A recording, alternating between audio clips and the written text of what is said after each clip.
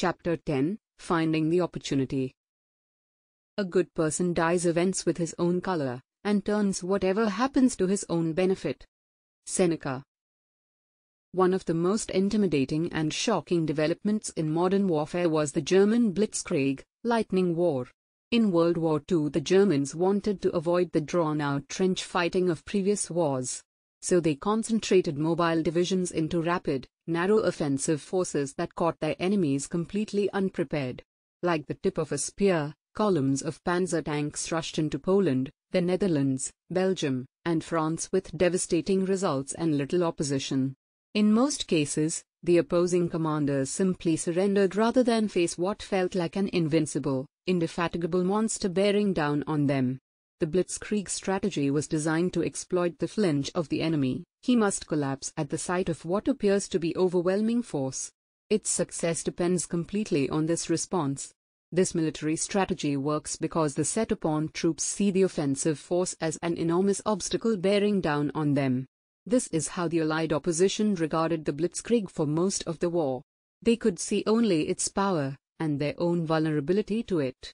In the weeks and months after the successful invasion of Normandy by Allied forces, they faced it again, a set of massive German counteroffensives. How could they stop it? Would it throw them back to the very beaches they just purchased at such high cost? A great leader answered that question. Striding into the conference room at headquarters in Malta, General Dwight D. Eisenhower made an announcement. He'd have no more of this quivering timidity from his deflated generals. The present situation is to be regarded as opportunity for us and not disaster, he commanded. There will be only cheerful faces at this conference table. In the surging counteroffensive, Eisenhower was able to see the tactical solution that had been in front of them the entire time. The Nazi strategy carried its own destruction within itself. Only then were the Allies able to see the opportunity inside the obstacle rather than simply the obstacle that threatened them. Properly seen, as long as the Allies could bend and not break, this attack would send more than 50,000 Germans rushing headfirst into a net, or a meat grinder, as Patton eloquently put it. The Battle of the Bulge and before that the Battle of the Falaise Pocket, both of which were feared to be major reversals and the end of the Allies' momentum, in fact were their greatest triumphs. By allowing a forward wedge of the German army through and then attacking from the sides, the Allies encircled the enemy completely from the rear. The invincible, penetrating thrust of the German panzers wasn't just impotent but suicidal, a textbook example of why you never leave your flanks exposed. More important, it's a textbook example of the role our own perceptions play in the success or failures of those who oppose us. It's one thing to not be overwhelmed by obstacles, or discouraged or upset by them. This is something that few are able to do. But after you have controlled your emotions, and you can see objectively and stand steadily, the next step becomes possible, a mental flip, so you're looking not at the obstacle but at the opportunity within it. As Laura Ingalls Wilder put it, there is good in everything, if only we look for it. Yet we are so bad at looking. We close our eyes to the gift. Imagine if you'd been in Eisenhower's shoes, with an army racing toward you, and you could see only impending defeat. How much longer would the war have gone on? How many more lives lost? It's our preconceptions that are the problem. They tell us that things should or need to be a certain way, so when they're not, we naturally assume that we are at a disadvantage or that we'd be wasting our time to pursue an alternate course. When really, it's all fair game, and every situation is an opportunity for us to act. Let's take a circumstance we've all been in, having a bad boss. All we see is the hell.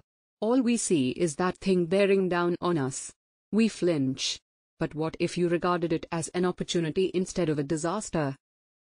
If you mean it when you say you're at the end of your rope and would rather quit, you actually have a unique chance to grow and improve yourself. A unique opportunity to experiment with different solutions, to try different tactics, or to take on new projects to add to your skill set. You can study this bad boss and learn from him, while you fill out your resume and hit up contacts for a better job elsewhere.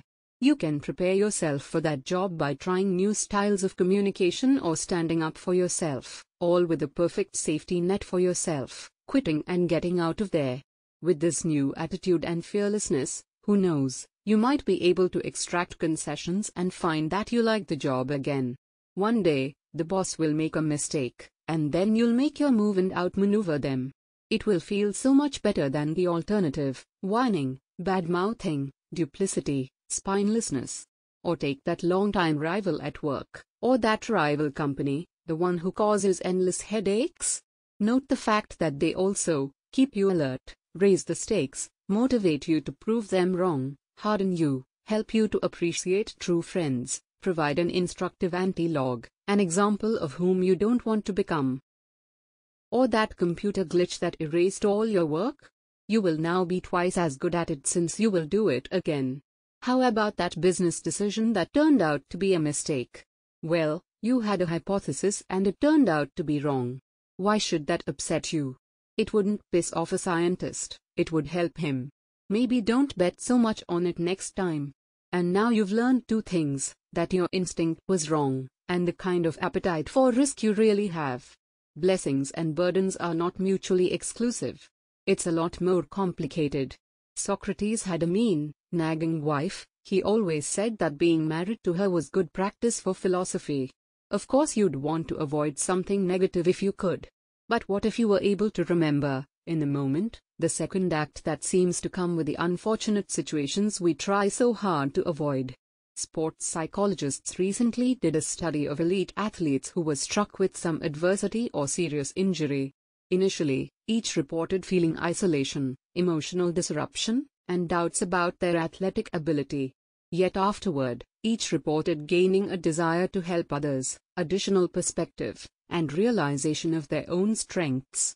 In other words, every fear and doubt they felt during the injury turned into greater abilities in those exact areas. It's a beautiful idea. Psychologists call it adversarial growth and post-traumatic growth. That which doesn't kill me makes me stronger is not a cliché but fact. The struggle against an obstacle inevitably propels the fighter to a new level of functioning. The extent of the struggle determines the extent of the growth. The obstacle is an advantage, not adversity. The enemy is any perception that prevents us from seeing this. Of all the strategies we've talked about, this is the one you can always use.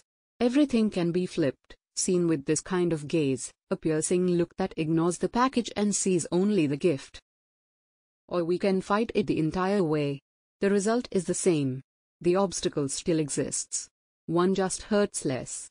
The benefit is still there below the surface. What kind of idiot decides not to take it?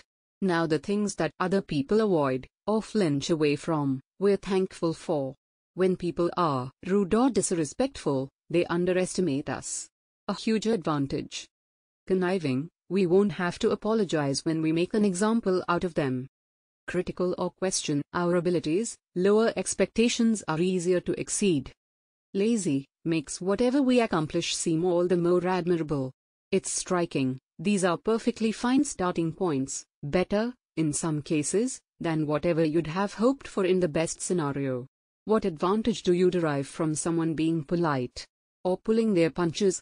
Behind the behaviors that provoke an immediate negative reaction is opportunity, some exposed benefit that we can seize mentally and then act upon.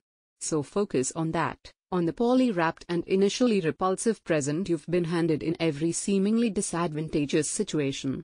Because beneath the packaging is what we need, often something of real value. A gift of great benefit.